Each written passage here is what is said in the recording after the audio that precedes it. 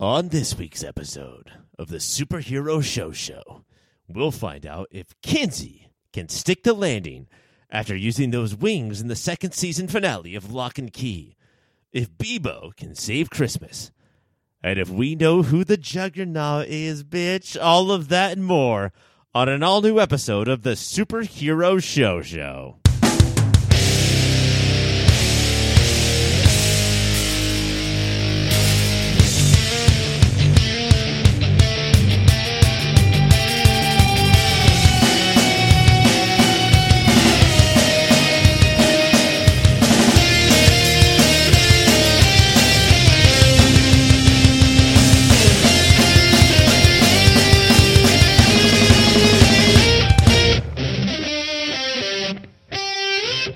Hello, nerds, and welcome to the Superhero Show, the only podcast on the internet that covers every single television show based on a comic book. My name is Ryan, and I'm here with Mike, who doesn't have time for this shit. Mike, what do you have to go do?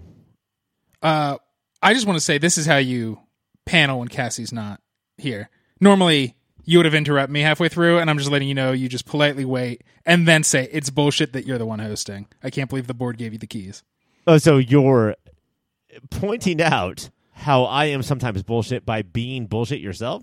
Yes, but I'm less bullshit because I politely let you just introduce the podcast. So, Mike, what do you have to do? Like, why are you in such a hurry? You said that we can't do anything cool or fun in this episode because you have to be up early tomorrow. We should get more of This American Life vibe. Also, I did kidnap Ira Glass, and I need to go to the cabin in the woods and give him some food tomorrow because it's been a few days. Okay. So, Act 1, a podcaster kidnaps another podcaster. How's that? I'm trying to replace him. Cassie is not here tonight. And, I thought that would be, a really cool chance for me and you to bond. You and I don't really get along. We don't really gel. And I thought this would be fun, but you don't want to do that? I would love to bond if you used less hair gel. More bonding, less gelling. So you're just talk about this thing, done. Talk about this thing, done. Everything's stupid, blah, blah, blah. That's you tonight? I think that's you tonight because I keep asking you questions and you keep blowing them by. So it seems like you're the one in a hurry, my friend. Oh, okay. So a typical thing of the person who is accused and obviously guilty is to keep throwing it back to the judge and then put the judge in jail. Hey, Mike, the judge is never going to go to jail. They should. Have you seen what these fucking clowns in their robes are doing up on the hill? You're claiming that every judge should go to jail. Yes. Okay. Well, how about this shit, Mike? Judge Doom, based on a comic book. But not tonight. Tonight, it's based on Hawkeye because we are going to get to Locke and Key when we come back. Crushed it. Season 2 finale of Locke and Key. Nina tries to support Tyler while he's grieving Jackie's death, and he pushes her away. Eden threatens Josh, and Kinsey leads the battle on Gabe and his demons in their sweet cliffside house. Tasty Ryan, I ask you this. How did the finale balance the fighting theatrics and emotional character moments, a.k.a. how did this stick the landing? I mean, such a good question. Thank you for asking me, Mike, about the sticking of the landing. I would say pretty good. I would say that this was really interesting, but you have to admit, even if you were into the entire last season, that they did one of two things only at the same time. They were either dope or emotional, and never the twain shall meet. Never dope-motional? Did you notice a point where they were dope-motional? No, I liked the closest they got to dope-motional, which when Nina, she never breaks throughout the whole season, and finally it's the first time when she's like, to Bodhi, to this dumb chud of an 8-year-old. She's like, I just keep trying to help, and I don't know what I'm doing wrong. And that was the closest it got where she was acknowledging it. I thought that was cool. It wasn't like she's doing spin moves with wings. Well, Tyler's girlfriend, Jackie, just died, right? And he kind of killed her. And then he was like, hey, Mom, you'll never know what I'm going through. Mm-hmm. Despite the fact that the reason for them moving to the Locke house was because she watched her husband die in front of her. I feel like that there's so many shitty things that you can say to your mom. This might not be one of them for you, Tyler. And he does realize, he comes back, he's like, hey, you're the last person I should have said that specific sentence to. It did make me, how like dumbly angry he was at her in this episode made me remember season 1, where Kinsey was mad at her all the time for being a drunk and bad mom. And it was a fun switcheroo. The show never dealt with it. It just reminded me that this thing has switched. And in the meantime, Nina just walks around the show going like, what? Yeah, they need a... So Bodhi is like, hey, Mom, this will cheer you up. Look at your memories. You'll forget this so I can do whatever I want. Dude, your mom hasn't gotten any in who knows how long. You should not dive into her memories with her dad. And is Bodhi, her son, presenting a key that she can put into the back of her neck, basically akin to she's stuck in a dryer and he's got something for her to stick into? No. Not at all? I don't think so. Not at all. Not in the slightest. All right, Mike, let's get to then the other side. That's the emotional part. Kinsey has wings. Did we know there's a wing key? A wing key. I think they're winking at the camera by having a wing key where Kinsey can fly. It's so weird for them to just have a key that they haven't introduced before because it'd be expensive. It looked awesome. Just full-on key fighting where we're all using different keys in different ways. I have the blowtorch key. She has the wing key. You have the super strength key. Fucking loved it. I don't want superheroes all the time from this show, but at I this think point, they did it very well. Everyone has 3 or 4 keys, and they're all trying to figure out which one should I plug in right now in order to win the battle. And that is pretty funny. Yeah, I wish they had more where he's like, shit, I just have the dollhouse key, and that house is so far away. What if I stick my arm in the house and then reach across the cliffs, and you just see a giant hand crushing through key house to this other house? And God forbid, like a janitor becomes the main character of this show and just has 7,000 keys and then never knows which one. Let's see which one you want to get in there. Oh no, I don't care that there's bad guys. Okay, but I gotta take my time to figure out the key. Get the right key. This tiny town has had so many mysterious deaths in the span of a few months. Is it Murder, She Wrote style? Do you still think about that? Like, are you like?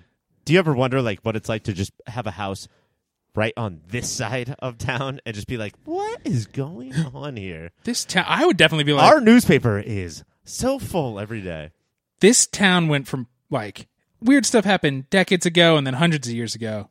Weird stuff started to happen once the Locks moved in. I would be having my own fucking kid detective across the case be like, I think they're the murderers. But you and I talk about this every time like Amityville comes up, whether Amityville is a house or a city or a state or a country.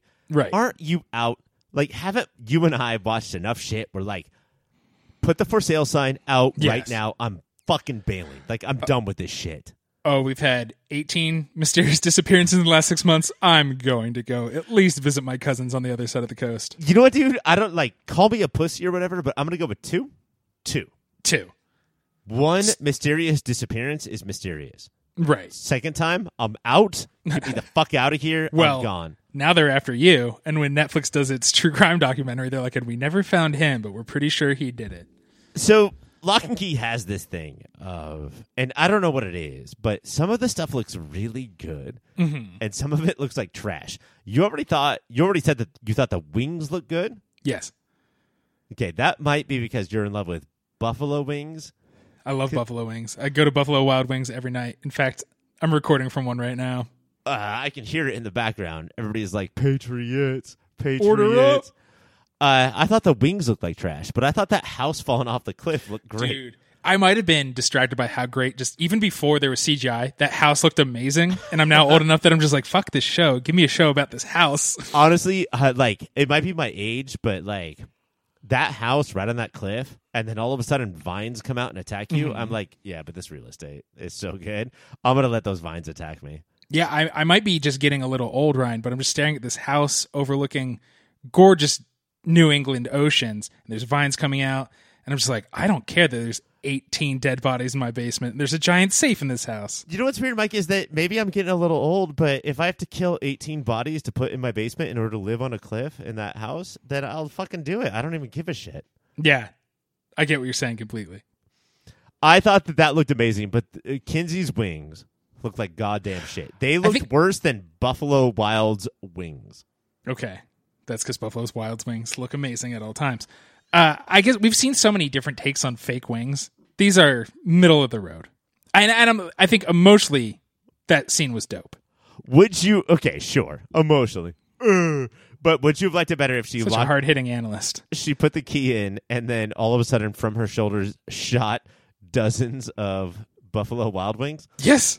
That would have been better for you? Right in Gabe's eye, and then he just he doesn't know what to do. Honestly, I don't think they look good, but I did love the absolute deus ex machina of how Kinsey could fly down in and out to get whatever she wanted, but also get knocked around because she flew back into the house when Gabe was like, I'm going to push it. And she fell right the fuck over. She G-grade right to the ground.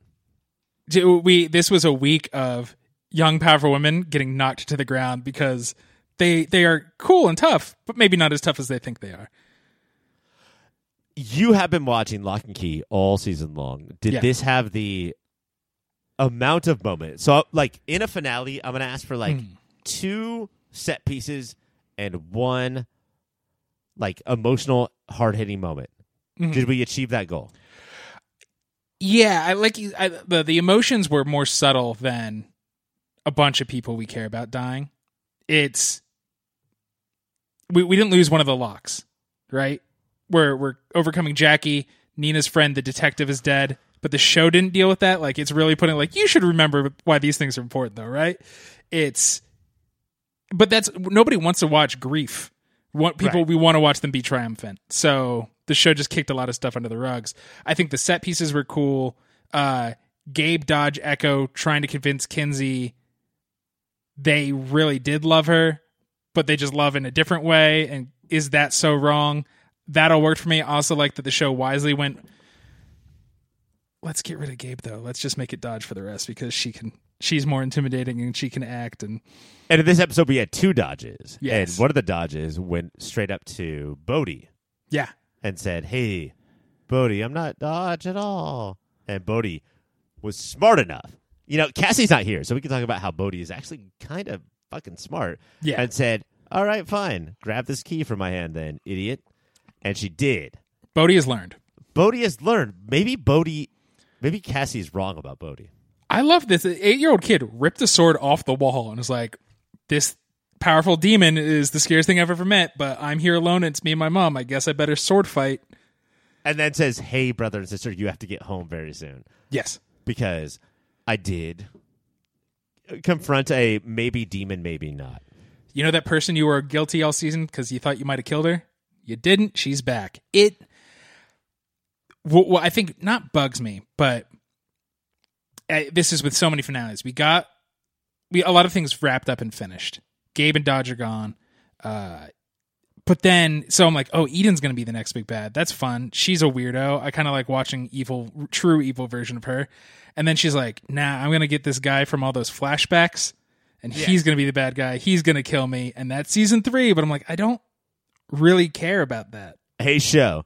I know you're a horror show and you want to make things scary, but having a Revolutionary War hero come out as the next big bad is way less scary than you actually think it is. Than a cannibalistic mean girl? Yeah. I think that's scarier. And I also want to shout out to, like, I don't know if you've ever been a teacher before, Mike. I never have, but maybe you have. If any student, boy or girl, comes into your classroom like Eden is doing in this classroom, yeah, get them the fuck out or dive out the window. Like, just bail on the situation. Be like, oh, I need to call Mrs. Jenkins from math real quick. She also should be in this room. Yeah. She should be in this room as well. Josh Bennett, I think, is an interesting, nuanced character because he has this, like, obsession. The revolutionary figure is his great-great-great-great-grandpa. Oh, he's connection on the redcoat side, and he's obsessed with this town just like so many folks are. I don't care what your obsession is, man. Probably don't go with an underage student to some dark sea caves because she says, I know some things about this place too. Does that underage student like walk around in a sultry way, almost like she has been encompassed by a villain of a TV show? Don't do what she says. Just don't do what she says. Man. Go on a date. You're a widower. There's a widow who likes you. Just go on your dates and talk about how sad you are. Stay away from the students. I wonder if this trope is so tropey that actual colleges will put into their guidebook for new teachers. Stay away from people who may seem like they're evil and are trying to get you. Yeah. Man, if I was a teacher, and I never would be, if a student walked a little towards me in that way, instant F. I'm out. I leave the room, you get an F, I'm out. Mike. Yes. We have to go. But before we do, what do you think? Second season, Jackie died? I think that was braver than I expected the show to be. Even though it started out with a tragedy, they haven't actually killed anybody.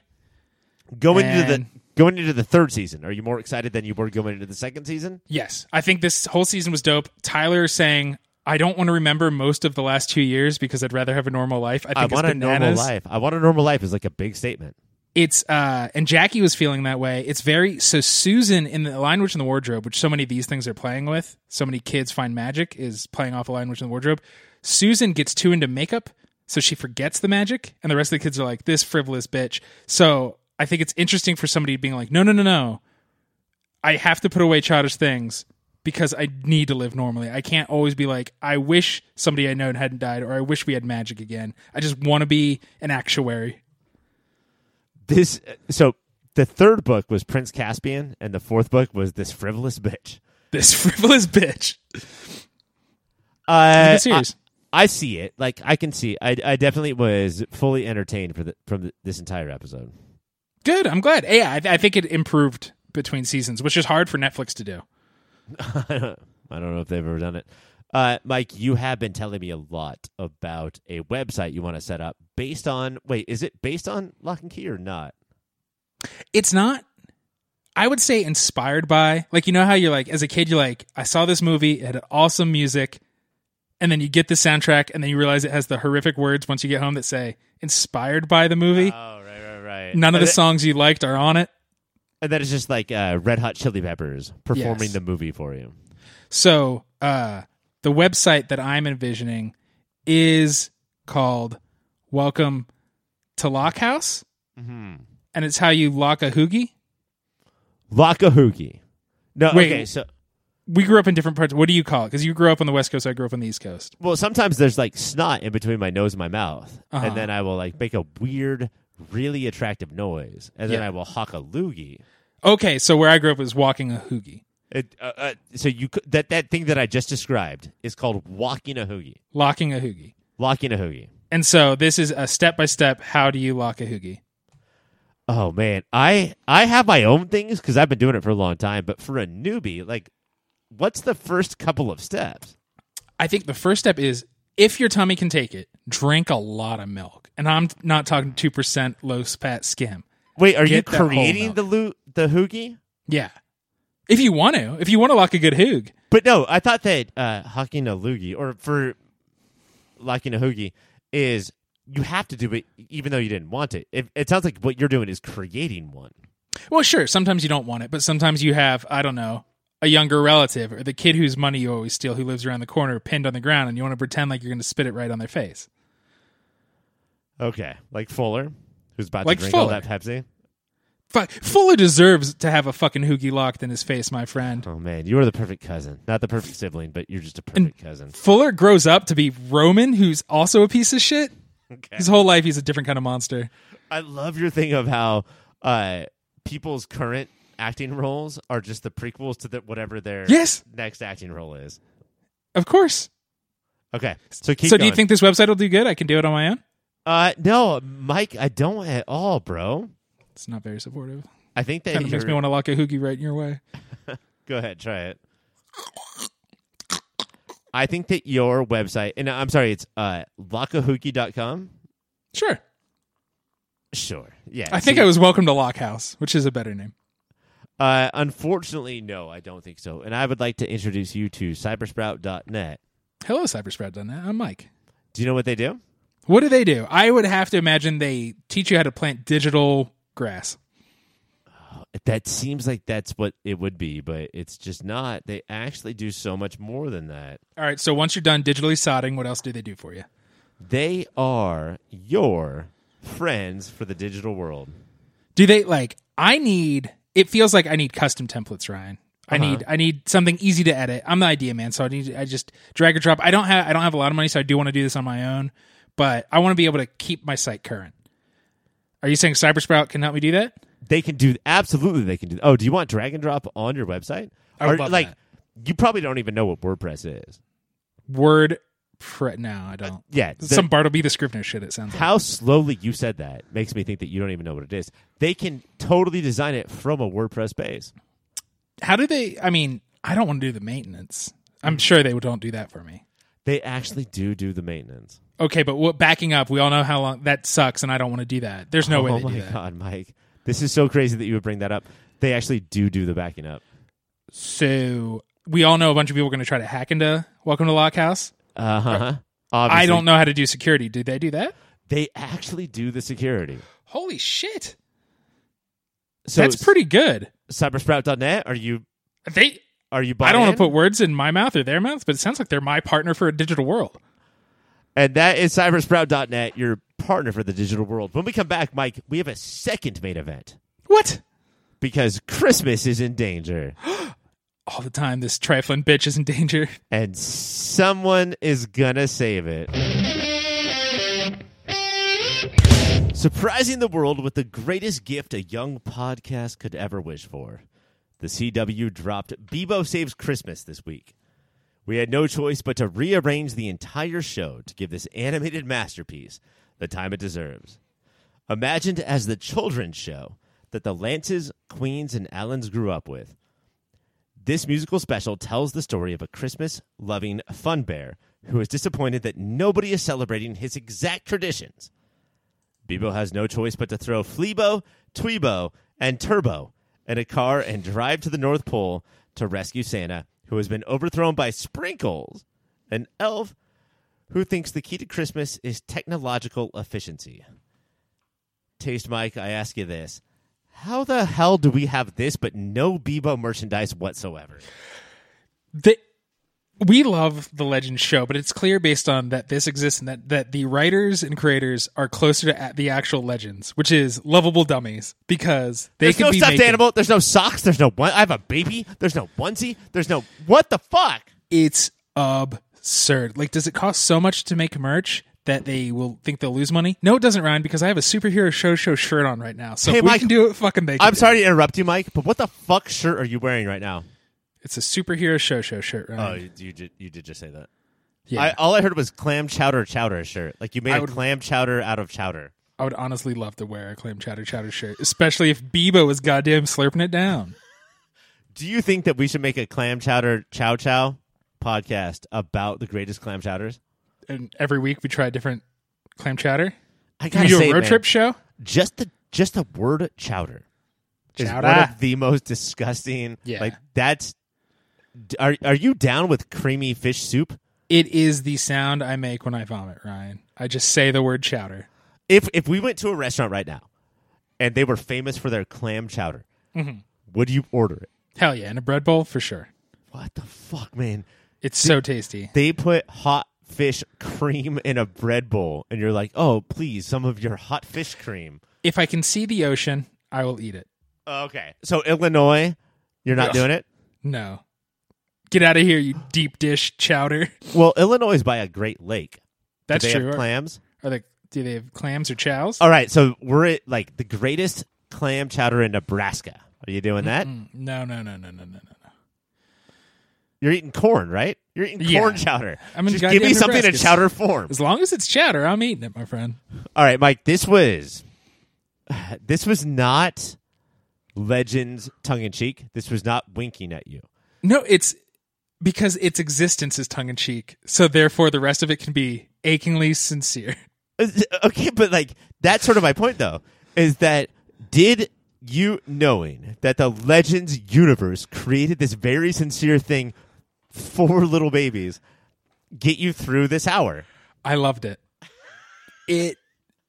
Are you in the mood? Like, are you in the Christmas heart-pumping mood right now? I am, and I am married to a Scrooge who hates Christmas. So I found it delightful. Oh, I can't even imagine that if your two loves, Legends of Tomorrow and Christmas, were on the TV at the same time, and that Scrooge of a wife of yours walked in. I watched this on a laptop half closed in a closet with headphones on, my friend. She would probably say, she'd open up her window, say, "You there? What day is it?" They'd say it's Christmas Day. And then she would probably throw up all over their head. Yeah, just nothing but corn and clam chowder. Hot clam chowder.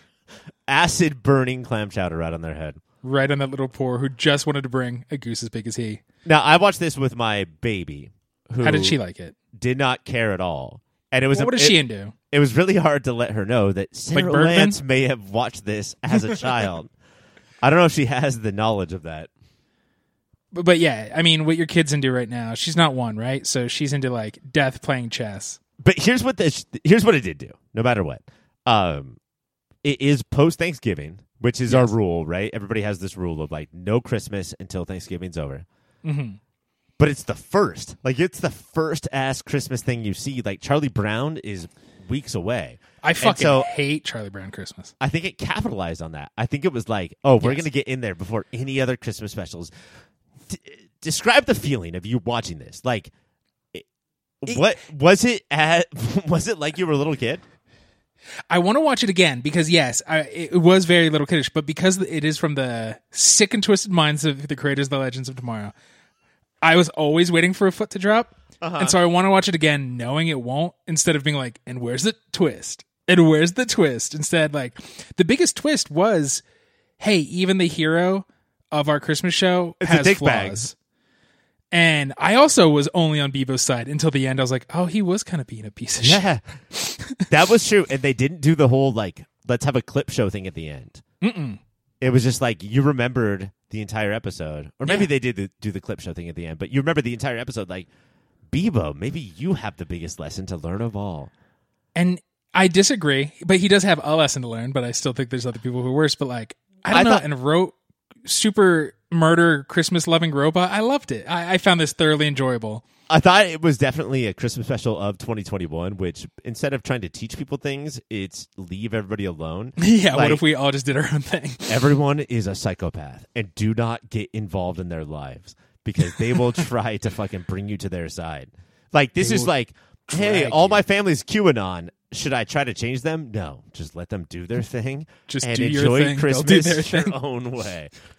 And I kind of I appreciated that. Hang out with weirdo pirate Santa. How do you think they took technology and Starbucks to task? I mean, whatever. These are all lessons that we have known for 20 or 30 years. I still appreciate that everyone is delivering lessons as if you were born in, I don't know, between the years of 1980 and 1987. But maybe 5-year-olds do need that lesson. I guess. But 5-year-olds are Tweebo already. They're born to be Tweebo. And Tweebo was Phone Girl? Tweebo was Phone Girl. Okay. Kamiko Glenn from Orange is the New Black. Oh, really? Mm-hmm. Yeah, I think the voice acting was great. The voice acting was great. And Mike, I gotta say, the animation was cheap. Probably on because of budget, but also they tried to like recreate other things. It probably should have been claymation, but the songs, I thought the songs were really good. Yeah, and did they hold up just with the Christmas recently songs? Watched, I think, one of my favorite animated musicals of all time. Which is that?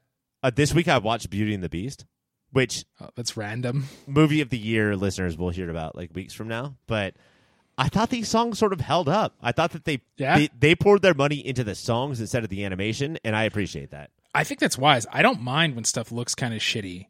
If it's fuzzy, I grew up with bunny ears TVs, so I'm just like, fine. But yeah, I think it's so easy to not write a terrible song. And so it's so frustrating when all we get is bad songs from this kind of stuff. So I enjoyed it. I do. I mean, I some musicians would probably have some quibbles with you as far as how easy it is to write a great song, but I hear what you're saying. It's crazy. Like Pirate Dinner Adventure, that's a professional ongoing venture, and their songs suck, man. So it's very easy to write terrible songs and still get people to pay you. So it's nice when people write good ones. But I think that at Pirate Dinner Adventure, they're trying to think about what sort of songs pirates would actually write, and then they're actually accurate. That's truly in the spirit of pirating. Okay. Because if you grabbed a bunch of pirates and said, like, hey, write some songs for a dinner, they wouldn't be good. See, I'm a millennial child of the 21st century, so when I think pirates, all they should have been playing at Pirate Dinner Adventure is Metallica. That's some internet piracy, my friend. Oh, my God. Do you know how many lawsuits Lars Ulrich, famous sewer of things that children like, I bet Pirates, Lars Ulrich children's has songs. a suit against a Beebo Saves Christmas right now. Just in case. Always have a suit pending. Do you ever see a thing that says patent pending? Uh-huh. And it was like, you had to rush this product out so fast you couldn't even wait for yourself Just to get wait the for your patent? You just had Well, to... they had to rush it out, or else that notorious thief Einstein will steal their patents. So they put it in the public so people know. Did he wear like a mask around town stealing people's inventions? He didn't need to. He worked at the patent office, so they would turn to him and be like, please, I poured my heart and soul in the last 5 years. And he went, hey, this is my invention. Why does he... Every single time he runs into offices stealing inventions, and he has bags with dollar signs. Mm-hmm. Every time he leaves the office, those are filled with inventions. They should have invention signs on them. Yes. What's the official sign for invention? Gears and coils and stuff. Gears and coils, yeah. Gears and coils, mostly. I see a gear, I'm like, that's an invention. That's an invention. Somebody invented something. That's why anytime like a website's broken and they're like, just press the invention sign. Mike, 3 words for you. Tell me your feelings. Turbo, Tweebo, Fleebo. I enjoyed... Which one's Oscar the Grouch? Fleebo. He has fleas. I liked Fleebo. Fleebo did not bust up his personality because we were in like a Christmas music moment. He was still like, fuck you all, I'm not singing Yeah. shit. I liked that a lot. I liked his and this is why the message of the special held is his contribution was, I'm going to be an even bigger piece of shit to distract the bad guy. But I'm going to also, complain so loudly. Beebo, the whole thing you learned was like, be yourself. Yes. And Fleebo is a piece of shit. He's a piece of shit. Be more of a piece of shit. And who's Yvette Nicole Brown? Which one? What bow was she? Turbo. At the end, they try to be like, I love stressing and slaving away because it makes my kids happy. That one didn't fly as much for me. Yeah. I mean, the other two. It goes against all Christmas specials we've ever seen in our lives. Like, she was like, I love stressing to get my kids the perfect present and spending way too much money and knowing that they will never appreciate me. Yeah, I love jingling all the way every Christmas. I don't believe you. Turbo. And then the other one, and this is, I'm so up my own butt, that the one she's like, I love my phone and that's okay. Nope. You have a problem. You're going to get the weird pinky. Your neck's going to hurt. It's bad for your eyes. Are we too old to watch this? We might be animated too old. Christmas It might not have been made for us, which is bananas. Yeah, because Legends is right there. All right, the final thing that we have to talk about is Ernie Hudson as Santa Claus, a forgotten Ghostbuster, but now your number one Santa? Yeah, I loved him as Santa. He was like a real Santa, but without losing that Santa magic. I thought he was great. Ernie Hudson, is he underrated? Oh yeah, for sure. I mean, he was the dean. No, what do you call the dean of prisons? Warden. The warden. He was the warden of Oz. And that's right. He was the warden of Oz. And they pulled back that curtain and found out that ignore the man behind the curtain. He was just a cartoon. And to be a Ghostbuster, to be the Wizard of Oz, and then also Santa Claus, that's a lot in a career. Hat trick. He did it.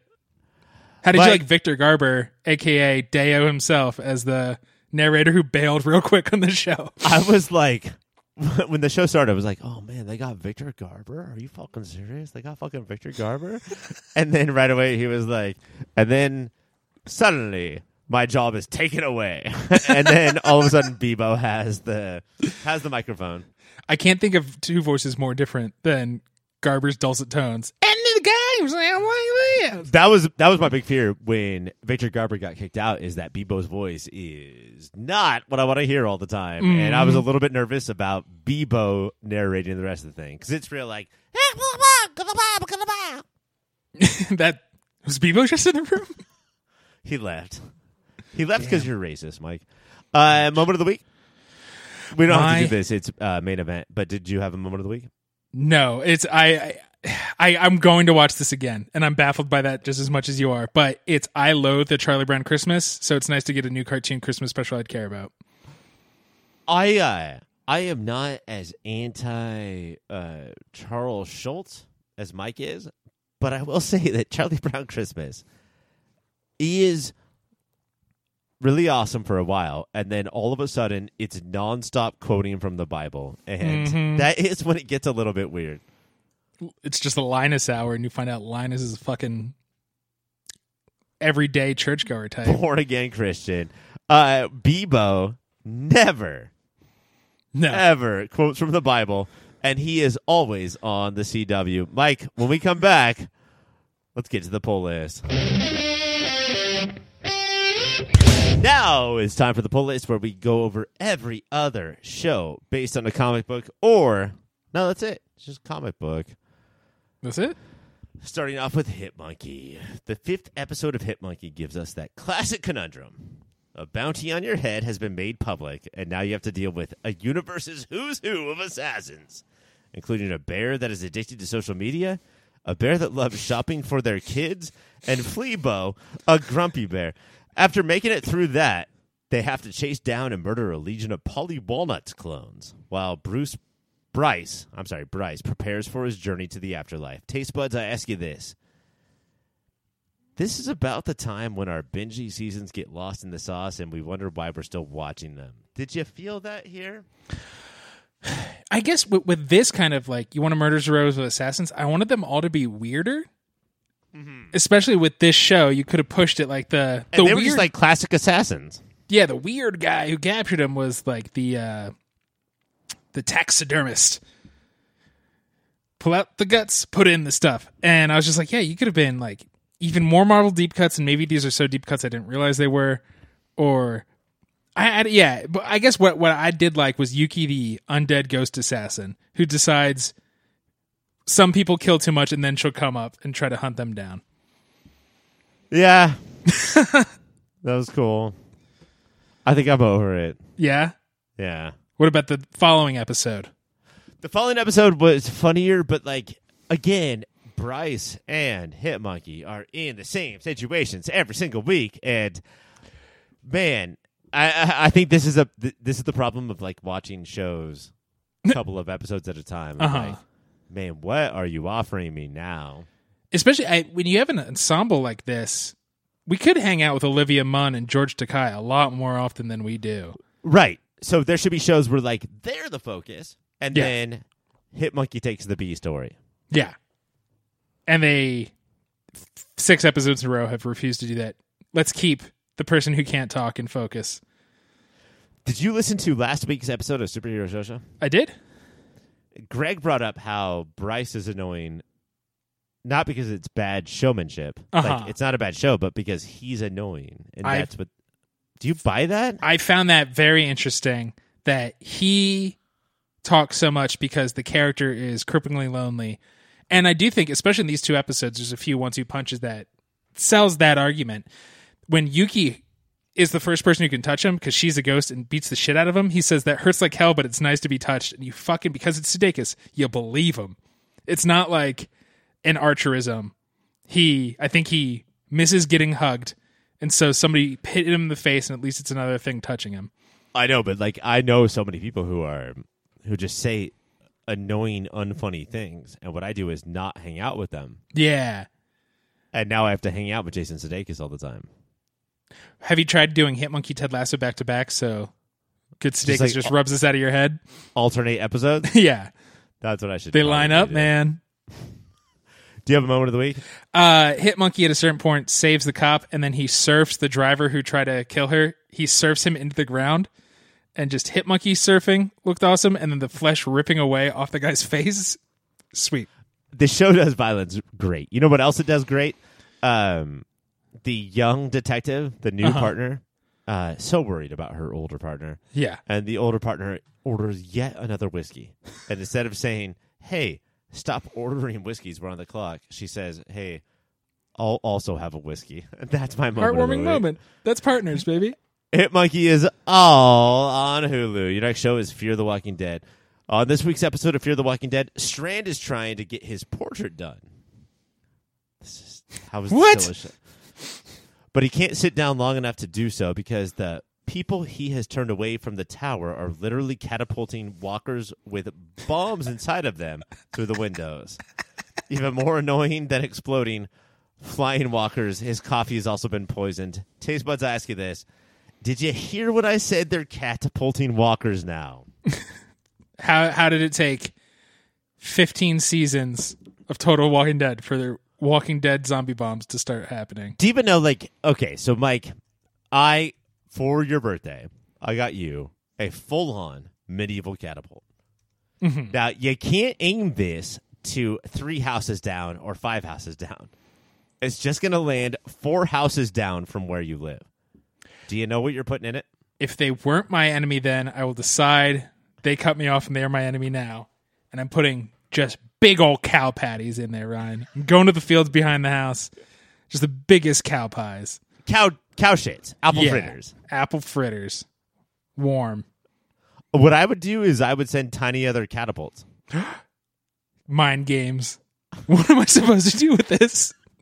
Each tiny catapult would have a note that says "Mind Games." On it. Mind games.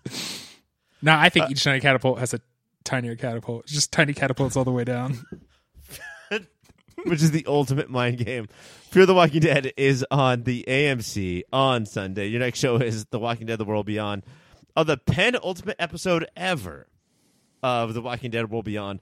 The crew ends up in a standoff with Jadis after the escape from the CRM facility, and the first group to run away from the hordes of dead coming loose.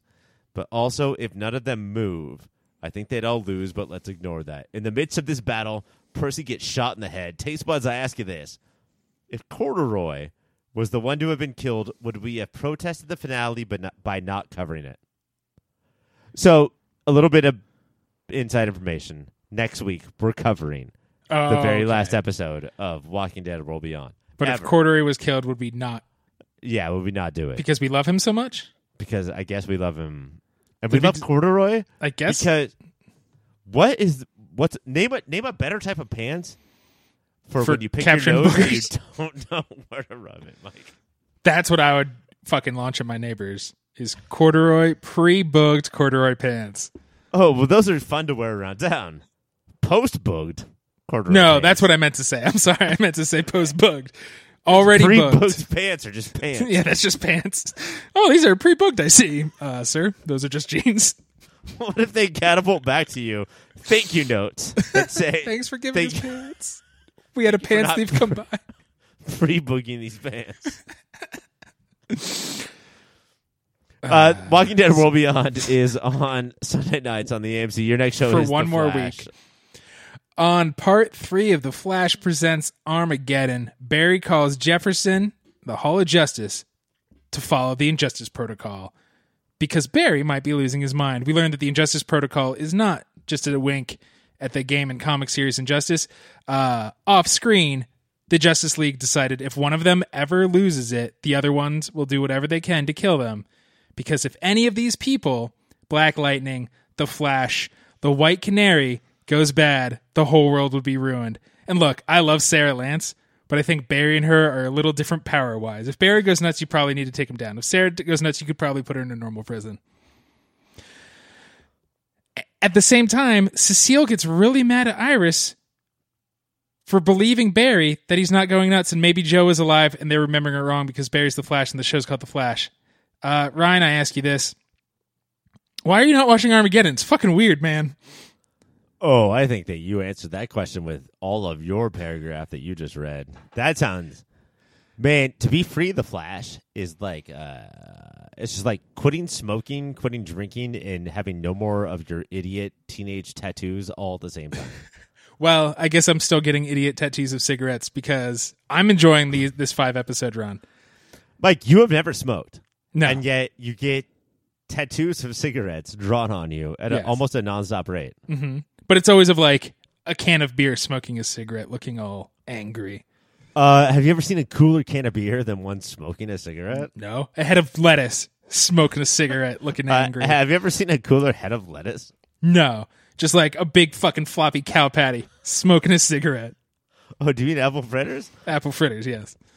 I have both a cow patty and the donut apple fritter side by side smoking cigarettes.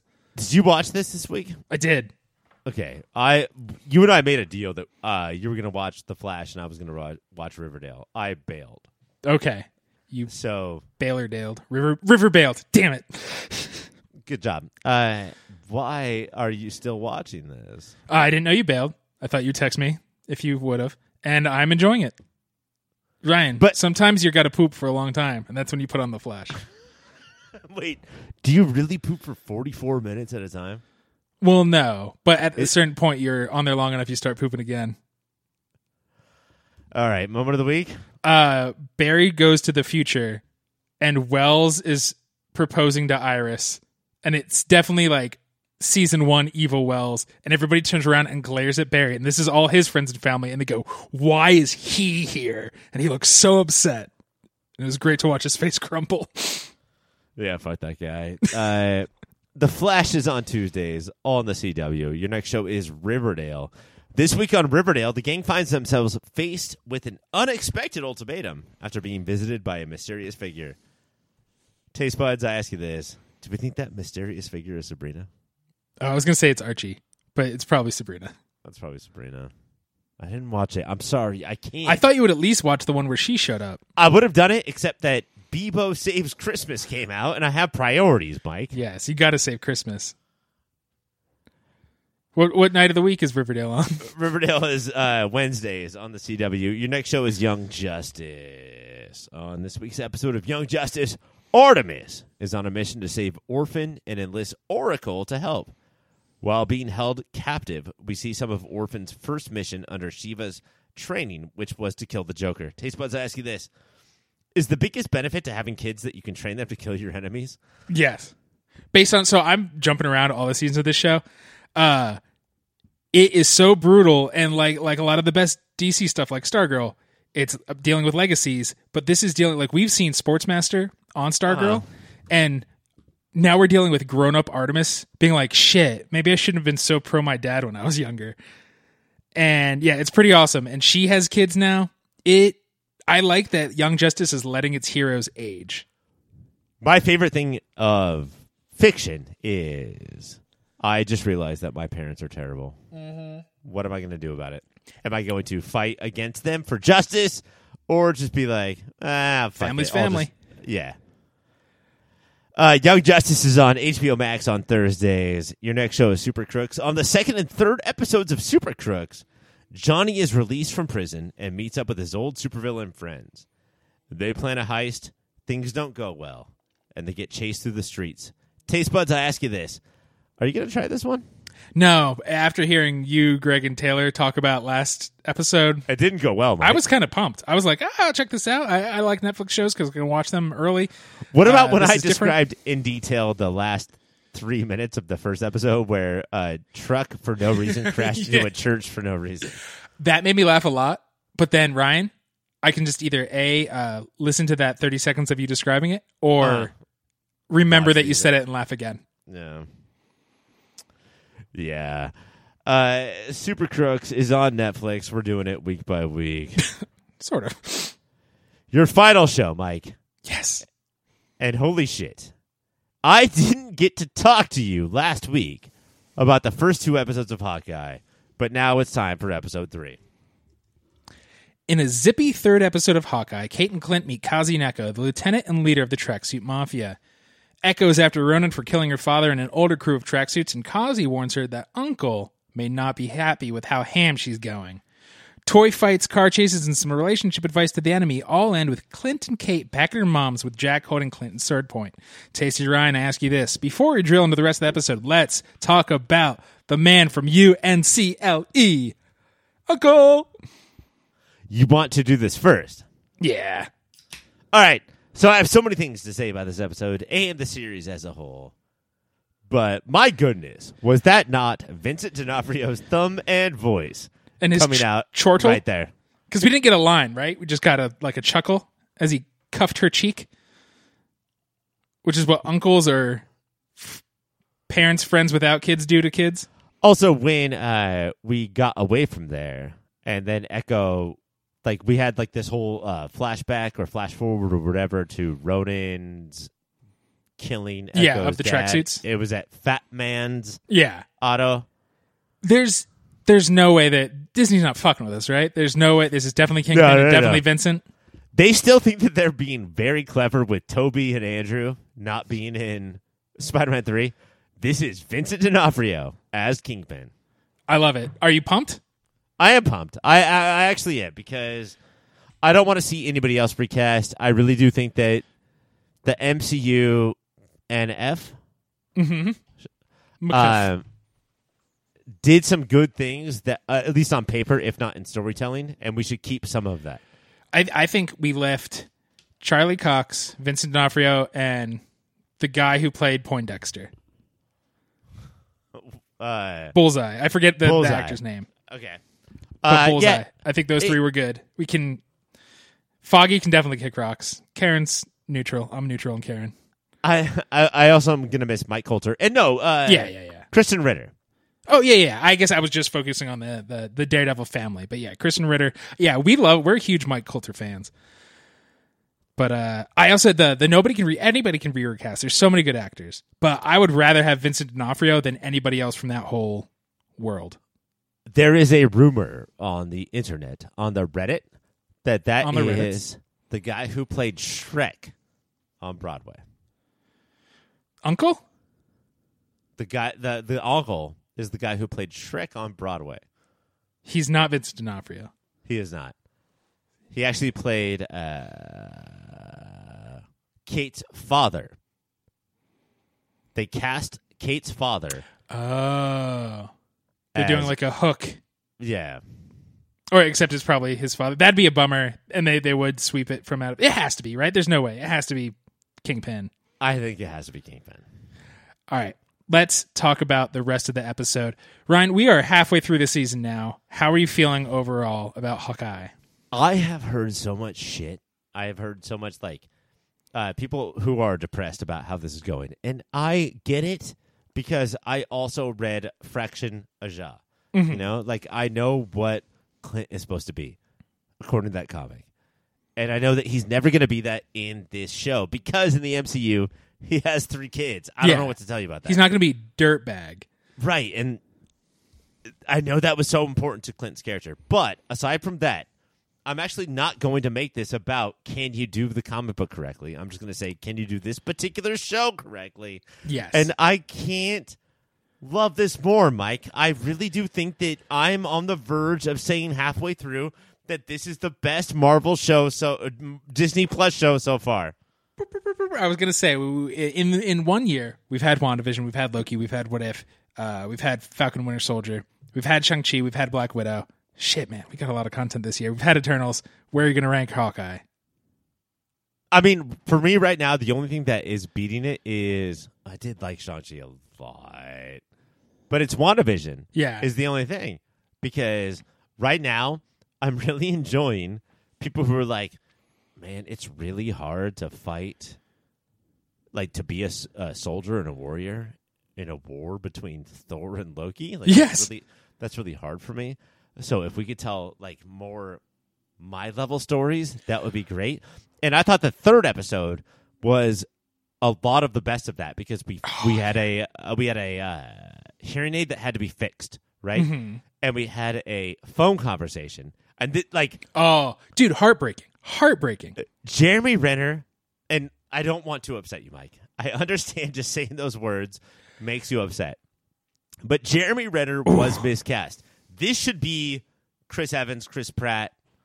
Hawkeye should be the cocky idiot. Mm-hmm. Jeremy Renner is a better Captain America or somebody boring. Stoic? Yeah. He just he doesn't have the charm. But him trying to have that conversation with his kid, with Kate interpreting. Trying to scribble as fast as you can what the kid is saying. At a certain point, Kate scribbled way too fast. Yes. But that was the best I have seen him do this far. And also, sorry, Mike, shut the fuck up. But also getting rid of the tape behind his hands. And then, you know what? Forgetting, oh shit, I forgot. I'm Hawkeye. I'm Clint Barton. And then bouncing from shelf to shelf in a warehouse. All right, go ahead, Mike. I'm sorry. There's too many things to talk about. I'll dig into Jeremy Renner first. The one time throughout all the MCU he felt like real Hawkeye and I liked him was this is crazy. There's flying robots. I have a bow and arrow. But if you walk out there, you're an Avenger from Ultron. And this is that whole thing. He is not the dirtbag Hawkeye, but he is that all my friends are superheroes and I get the shit kicked out of me and life is hard and it's fucking great. And I like his world weary. I don't want it. I'm too old for this shit. It's working really well. And for so many, not just Marvel shows, Marvel movies, what's lacking is choreography. And that's what Netflix did so well most of the time. And this KB Toys... In hallways. And in fuck hallways, I'm on the top of a KB Toys, a bunch of shelves in a row. He dives into a ball pit to not get shot and just like surfs like a shark underneath it, Ryan. And this is all talking about the second biggest action set piece of the episode. And then so much of it was in the commercial, but it didn't make me mad. I was just pumped. And to fucking Trans-Siberian Orchestra doing the Nutcracker song, and they're just flipping all around, and there's so many trick arrows and the fucking Pym arrow. Ryan, this is a delightful episode. Now, Mike, it's been a solid decade since we talked about this, because we used to only talk about Arrow, and now we're talking about Hawkeye. But I do have to point out to you that none of the trick arrows had a punching glove, a boxing glove that shot out on one of those flexi things. Yes, like the boxing nun type thing, and that's why I have to give this 1 star. It was so close to 5 out of 5. It was so close to being perfect. And I do think, and it's hard going back. I think you're right. Other than WandaVision, this is the best we're halfway through. How are we feeling right now? I don't think there's one flawed overall thing in this show right now. I want to point out one of our Twitter followers, Snorky Baldrick, who said that this is making his Christmas. And I do think it's because of how we grew up in the Shane Black, Die Hard, Lethal Weapon. Yeah. Is this doing that as well? Yeah, I did. That's the hero getting the shit kicked out of him all the time while like spitting out a Carol of the Bells is playing in the background. So good, man. All right, let's talk about Echo. Is she a good overall villain so far? And yes. do we just think that she's a link to that big fat daddy? No, I kind of wish she had gotten a whole episode without the big fat daddy. Because one of the if you're into comics, you stop reading for years and you get back in, you stop, and we've talked about this before. One of the times I got back in was when Echo was new and fell in love with the character. I think she's a total badass. I'm such a sucker for the Taskmaster. I can do whatever you can do. So the harder you fight, the better I get. And Echo has that as well. I didn't know she was also missing a leg as well. No, I don't remember that. But and I like that is I'm one of the baddest super villains you've met, and I am deaf and I don't have a leg, and I'm going to tell you why you're weak. I think she is a badass. This is this actress's first role, and she's crushing it. It sold it so much better than Taskmaster from Black Widow. Yeah. And yeah, it was so much better. Also the whole thing that we have learned from the movie Sound of Metal from a couple years ago, of fixing how you're deaf is a controversial thing. Right. And I thought they brought that in pretty subtly, and she's like, you're and she's right, because the minute he loses his hearing aid, he is weaker. But she has gone through life like this. I really like, again, that they didn't have to hammer it home, but the Tracksuit Mafia doesn't think they're bad guys. Somebody killed all of them. These are their friends and family. That person's the bad guy. They're trying to get revenge on the person who was definitely the bad guy. And that is Clint. And he is just always it was that. It was that, I tell you. Ronan's dead and she killed him? Yeah. It made me, this one episode made me so pumped for Echo's own series. Mike, I have to get to Moment of the Week, but I'm going to take that away from us and instead go to the trick arrows. I love the purple goo. Yes. I love the plunger.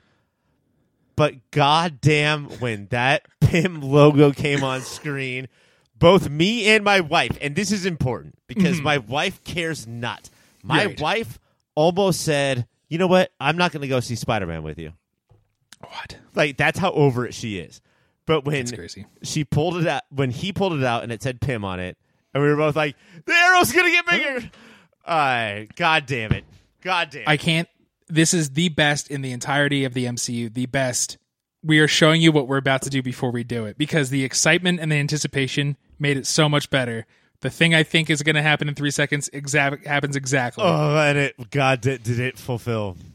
What's your moment of the week? Delightful. If it cannot be that, we don't talk about we talk about like, oh, this cool flip was so cool. The camera work in that car chase scene was so impressive. It having was somebody Alfonso decide where we are Cuarón, looking. Children of Men level. Yes. It was dope. And so there's trick arrows throughout it, and there's quips, but it's just like, hey, director, hey, camera folks, you guys crushed it. We're a TV show. We don't talk about camera work a lot, and it was so good. Also, I had so much fun during that part where, like, if you see somebody's back turn towards the camera where it blacks out for a second, and you were like, oh, they cut there. I don't even care about that. Oh, I don't care. It was so much fun. But, Mike, I can't believe you didn't pick. There's a time where they drive their car through a Christmas tree lot, and they grab a bunch of Christmas trees, and they drive out of the lot, and then right when they're leaving, a wild-armed, floppy-armed Santa pops back up into the screen, and he's like, hello! And that, I can't believe how well that worked. Yeah, the timing was beautiful. Hawkeye is on Wednesdays on Disney+. When we come back, that's all the shows that came out this week. When we come back, it's time for X-Men, the animated series. Ladies and gentlemen, boys and girls, welcome to X-Taz. Oh, shit, Mike, do you remember your OC intro? Oh. Welcome to the OCD, bitch. The show where we take an episode by episode look at the seminal and underrated primetime soap opera of the early aughts. But put X-Men and all that. And so right now, we're like, where do we start off? Welcome to X-Tasmania, bitch. The show within a show where we take a look at the primetimes, the early Saturday morning soap opera of the late 90s, mid-90s, early 90s. We spent an entire episode with me not wishing Cassie was here, and now I really do.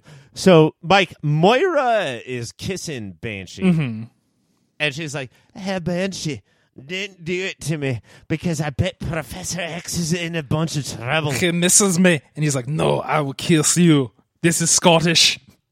I love you. Banshee, I don't even know what you're saying. It sounds so weird. And then there's just shooting and fight. Do you want me to read this little thing I have in front of me? Oh, yeah, no, that'd be great. In part 3 of the Phoenix Saga, Juggernaut and Black Tom Cassidy kidnapped Lilandra for Eric the Red, but the X-Men tracked them down with the help of Banshee, a.k.a. Black Tom's brother. While they're all fighting one of Marvel's many Superman analogs, Gladiator, guard to the Shi'ar Imperial throne shows up to take Lilandra to her brother, the Emperor, but then Phoenix kicks the shit out of him and rescues Lilandra. Now, Banshee and Moira, on the cliffs of Dover, making out. Yeah, Banshee, I love you. But your lips too big for me, and I have to go think about Professor X. They're like two haggises pressed together. They're like two bagpipes on my head and ears, and I can't hear anything. Two sets of goat's bollocks just smashing up my nostrils. I cannot smell nothing. Your lips are like two shirts of flannel. It's just so much flannel. All my ears and my boobs. My boobs. My boobs. My boobs. So Lilandra shows up after that, just in a full-on... Oh, and it's hard to wonder why Professor X chose Lilandra over Moira, but with all her obsession over sausage lips and flannel boobs. He's like, I got the weird eyebrows. I can also get Botox in my lips. I can't be what you want. Lilandra shows up in bananas Dom fishnet outfit. This is a Saturday morning children's cartoon, Ryan. Now, bananas compared to Eric the Red? No, I guess they're from a whole leather-clad... It's roughly the same kinky... dominatrix kink planet. They are, I think, from transsexual Transylvania. This is definitely where Magenta, Riff Raff, and Dr. Frankfurter are from. So on their planet, they dress in like full bridal gowns for kink? Yes. Full bridal gown kink. Was it weird that Lilandra had like spiders? Is that just part of the Dom thing? But like a spider symbol like clung in the middle of it together. She had like spider patterns on her wrists. I think they were just like weird, man. Let's make it weird. Yeah, right? Spiders are weird. Spiders are weird. Let's fucking do that. Lilandra just shows up and they're both like, "Oh, hello, how are you?" And then Juggernaut just shows up out of a while. Is this? I guess later we figure out that Eric the Red sent Juggernaut there, but for a while I'm like, this is crazy even for the X-Men, for everybody to just keep showing up through portals. Well, we also needed Wolverine to have a smell. That's true. You know, like Wolverine had to walk in and be like, I'm a detective, get out of my way. So because Lilandra shows up and the Juggernaut shows up and Professor X is like, Kane, I'm in your mind. And then Juggernaut slaps him out of his wheelchair and throws him out the window. And he's falling. And then even though they see him falling, what Banshee has to do is horrific scream to fly and pick him up. They're still like, Charles, there's nobody here. You're crazy. You think Charles made that giant hole in the wall, lady? Hold on, bro. We have to stop here. Now, when I read the comic books, I was a little bit later than Banshee, so I was more of a reader of like Siren, Banshee's daughter, right? And Siren from the X-Force had the power of screaming. That was her power. And when I read it, it was like ear piercing. Right.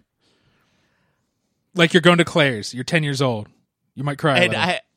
And you got your ears pierced. I had to assume that Banshee's power was even more ear piercing than that. Watching this cartoon and seeing it live, is that weird to call it like this is seeing it live? His scream is not what I had read, but instead like it made me want to shove my fingers so far into my ears that they would be covered in blood.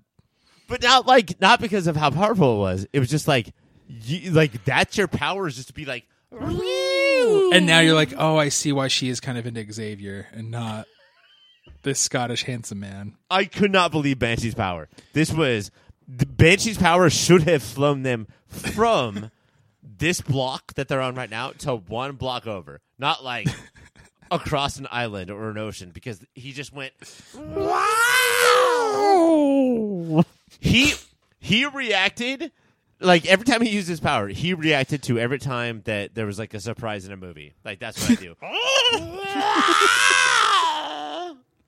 No, sure, it's annoying for the people watching the movie with me, but I want people to know that I was just slightly surprised, not very surprised, but slightly surprised about what the movie just offered me.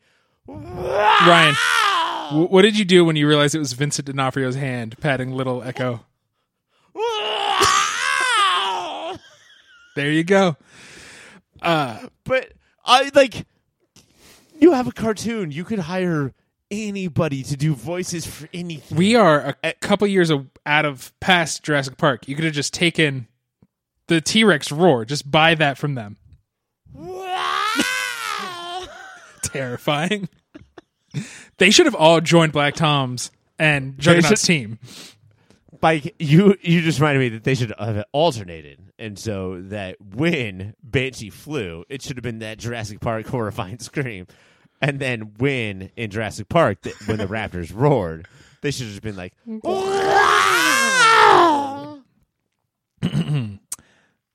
So they're all trying to tell Professor X he's crazy, and he says, "I know Lilandra's real." And Moira says, "How do you know?" And he says, "Because I love her, Moira." Okay. That's not a great argument, Charles. This is amazing because one, he previously on X-Men loved Moira. Yes? Yes. And now loves Lilandra despite having never met her and maybe she doesn't exist. You know, she wears leather and puts a weird amount of gel in her hair. Into it. I'm in love. He would have freakouts where Lilandra would come and wear her weird hairdo and have her weird makeup, and he was like, you know what? I love her. Aren't we all Charles Xavier? When we were 10, maybe. We do a little diddle diddle. Now we're in New York. Jean's in a coma. Cyclops is weeping over her bed. And here's how, look, you and I are Cyclops defenders, and this show makes it hard to be sometimes. Oh, man. This episode really does. He is weeping over her comatose body, and he says, "What's happened to you, Jean?" You know what? Fine question to ask. And he goes, "What's going to happen to us?" She's been in the hospital for a day, and it seems like you already have a foot out the door, Scott, and that bothers me. And you can tell that because Wolverine's like, we should get the fuck out of here. We should go fight some shit. Yeah. And then people are like, hey, man, Cyclops told us not to do that. And then Cyclops is like, no. Wolverine is right. Yeah. That's how you know Cyclops is fucked up in the head. It's Wolverine's like, we need a fight. And Storm says, no. Xavier told us it was dangerous to follow his orders. And Cyclops was also anti-Wolverine until, I don't know, a strong black woman said, let's not do it. And then he goes, no, we should fight. But why again, Mike? Why again are we in this situation where, like, Cyclops is like, all right, no, we should fight. Everybody go. Except for Storm. Storm, you stay here with me. What the fuck are we doing? Hey, Storm, you're very strong. Controls You're the best. Weather.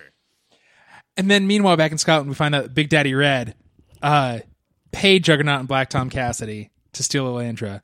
But then he betrays them, Ryan. Can you believe that Eric the Red wouldn't follow his bargain? I love how Eric the Red, an alien in Big Daddy Red leather, red human leather, found gold? Yes. Bags of $sign gold. Pay these people and then betrayed them. That's shocking to me, Mike. That's shocking to me. But he's doing it to little Black Tom Cassidy because he just has like a cane that shoots things. And he's like, you can't hurt me. Juggernaut walks behind him and lifts him up. And you can start to hear bones crackle and pop. Eric the Red's getting the shit squeezed out of him. And that's when your bones started to pop, right? Yeah. And my pants.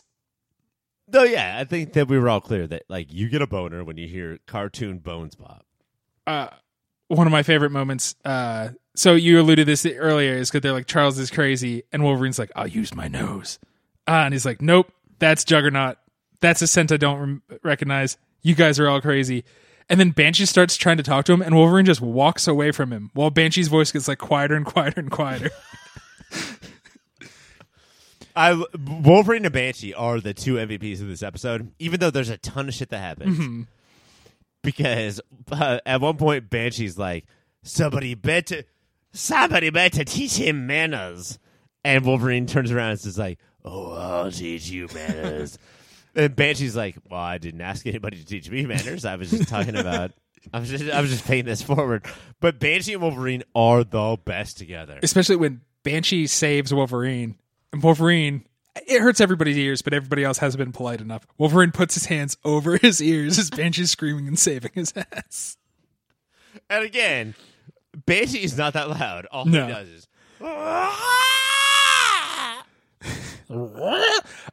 They're going to rescue Lilandra now. And they're like, how will we even know who to rescue? And Wolverine says, she's from another galaxy. You see someone you don't know, rescue her. Great advice, dude. Okay.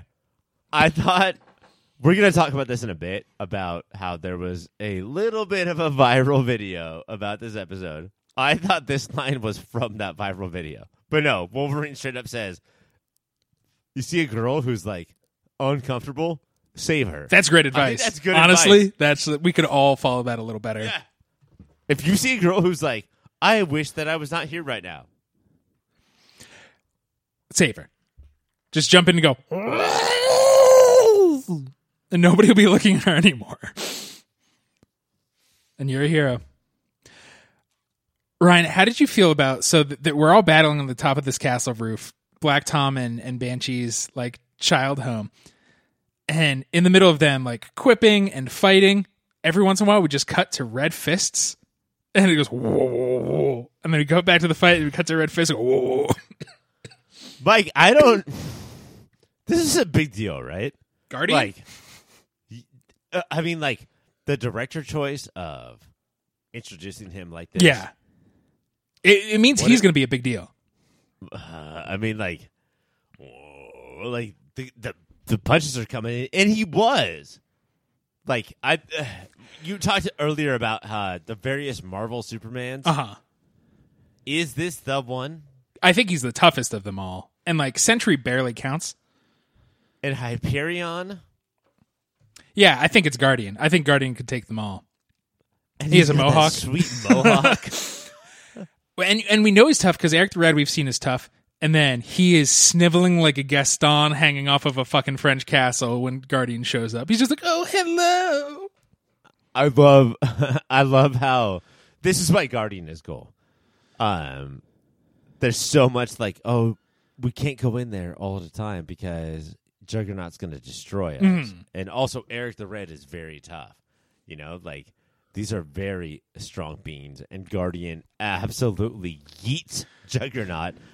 just throws Juggernaut behind him. And not a hair on his mohawked head is out of place. He's a badass, dude.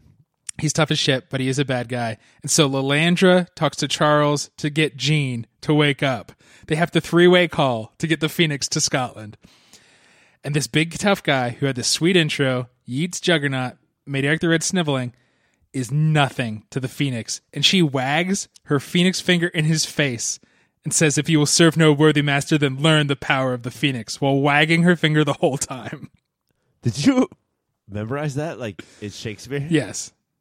Yeah. I got it tattooed on my wrist. And then it kind of ends there. I actually don't remember how this episode ends. That's it. Is that like we think that Juggernaut is the biggest badass, but then there's Gladiator. And then Gladiator is the biggest badass, but then there's Dark Phoenix. And then she yeets him. Everybody's eating everywhere. There's so much eating. It's like it yeets giving. Ryan, before we get to the awards, let's talk about I'm Juggernaut Bitch. So, Mike, I'm a little bit older than you. That's sure. I can remember viral videos. Do you From E-Bombs World? E-Bombs World. Do you remember this being a thing? I very much do. Actually, let me start from the past, future. Days of. In X-Men The Last Stand, they got a rugby player, Vinnie Jones, to say, I'm the Juggernaut bitch. Mm-hmm. Why? Why would he say that? because of a viral video where Juggernaut runs through walls and says, I'm the Juggernaut bitch. I didn't get a chance to rewatch this. Also, I looked it up. It's 10 minutes long, Ryan. Did you watch the 10-minute viral video? I watched all 10 minutes of this. I watched this episode twice. Once on Disney Plus, and the second time on YouTube. And describe for the people what this is like. So, one of the first viral videos that I know about was a group of people redoing the voices of this episode. They were like, hey, what's up? I talk like this now. But also like, hey, what are you, a girl? I'm going to rape you now. Yeah. Okay, my next question was going to be, does it hold up? And it seems like no. It's hard. Some of it is really funny. Some of it is not funny at all. Do you think maybe 10 minutes is too long and they could edit it down to just a super punchy, fun 2 minutes? I feel like if they cut all the rape jokes, that it could be okay. Because it is kind of funny. Without all the rape jokes. All right, so let's Right. watch. Well, maybe we'll put it in the show notes. You decide for yourselves. Email Ryan. Let's get to awards. Ryan, what is the most 90s moment of this? Oh, the most 90s moment is Gladiator. Just like his look, but also his... His flying fist. And just so people know, like, the 90s was all about, like, first-person shooters. Uh-huh. And that's what this was. It's like he was flying right towards you. Yeah, I was surprised when we saw him. I thought the rest of the episode was just going to be from his POV. I agree it's Gladiator, and it's Juggernaut adding, like, so we're going to listen to Mr. Bad Hair Day? Come on, Juggernaut. You're better than that. What is your gasp? My gasp, obviously, was when I realized that this episode was the viral The video. Juggernaut bitch. Yeah. That's a good one. Mine is the line we talked about earlier. I know Lilandra's real. How do you know? Because I love her, Moira. That's like, oh, this straight up is Days of Our Lives. Like, this is some silly shit. Charles is such a fucking drama bitch. What is your best use of powers? My best use of powers is, of course, I mean, if you have the ability to yeet Juggernaut, you should yeet Juggernaut. And that is my best use of powers. I think we're going to hit both ends of the spectrum here, because if you have the power to eat Juggernaut. But also, so rarely is a nose powerful, and it matters. And they were trying to gaslight Charles Xavier and say he was crazy, and Wolverine just went in there and smelled folks. And it was just like, nope. There are bad guys here, and we got to go fight. LVP.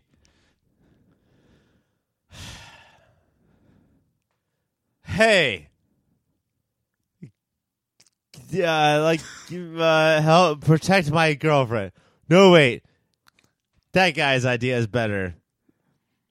Go outside and protect him. It's Cyclops. Did he even go to Scotland? No. It's his land. He sat there. He pulled up a chair, and he sat there forever. I think he mostly just wanted to be alone in that room, and he wanted to get rid Like, of do him. you know how hard it is? Like, it's getting increasingly hard to defend Cyclops. Well, we're Cyclops from the comic fans, I'd say. Let's put some asterisks. My LVP is Eric the Red. He's supposed to be this badass these last 3 episodes, and then he just snivels to Guardian, and then Juggernaut starts popping his bones when he tries to double cross them. This guy's a weak sauce. MVP. I gotta go with Jean Phoenix. Yeah. Yeet. She lays in the bed a lot, but she's like, oh no, wait, hold on. Now I am the Phoenix. And then she goes and solves a bunch of problems. Yeah, it's Jean Phoenix. And finger wags and has a hip sash the whole time. So sassy. Yeah. Ryan, that is X-Tasmania, and that is a breakdown of I'm the Juggernaut Bitch video. That's the show. So, I don't know. Do you got any podcasts you want to talk to people about? Oh, my God, Mike. I'm so glad that you asked. Movie of the Year is the only podcast that determines what is the single greatest movie of any given year. Please listen to Movie of the Year. Rate, review, subscribe. Also, Unnatural 20s. Rate, review, subscribe. Yeah, if you're missing Cassie, you'll get her there because I bet she doesn't fucking not show up to that show next week. Hit us up at Your Pop Filter on Twitter, on Instagram. Let us know what you think about Fegs. What else is there? Is there anything else, Ryan? Yeah, at Your Pop Filter on Instagram, at Your Pop Filter on Twitter. So no, there's not anything else. Do you want to just should we just talk about what's next week? Yeah. All right. I fucking dare you. Ryan, we're going to say goodbye to Walking Dead. No. World Beyond. Mike, don't. Forever. Mike, don't. Mike, no. I told you to not. Ever.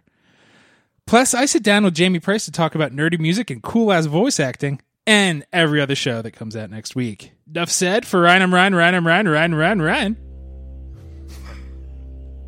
It's your fucking dream, isn't it, you perv?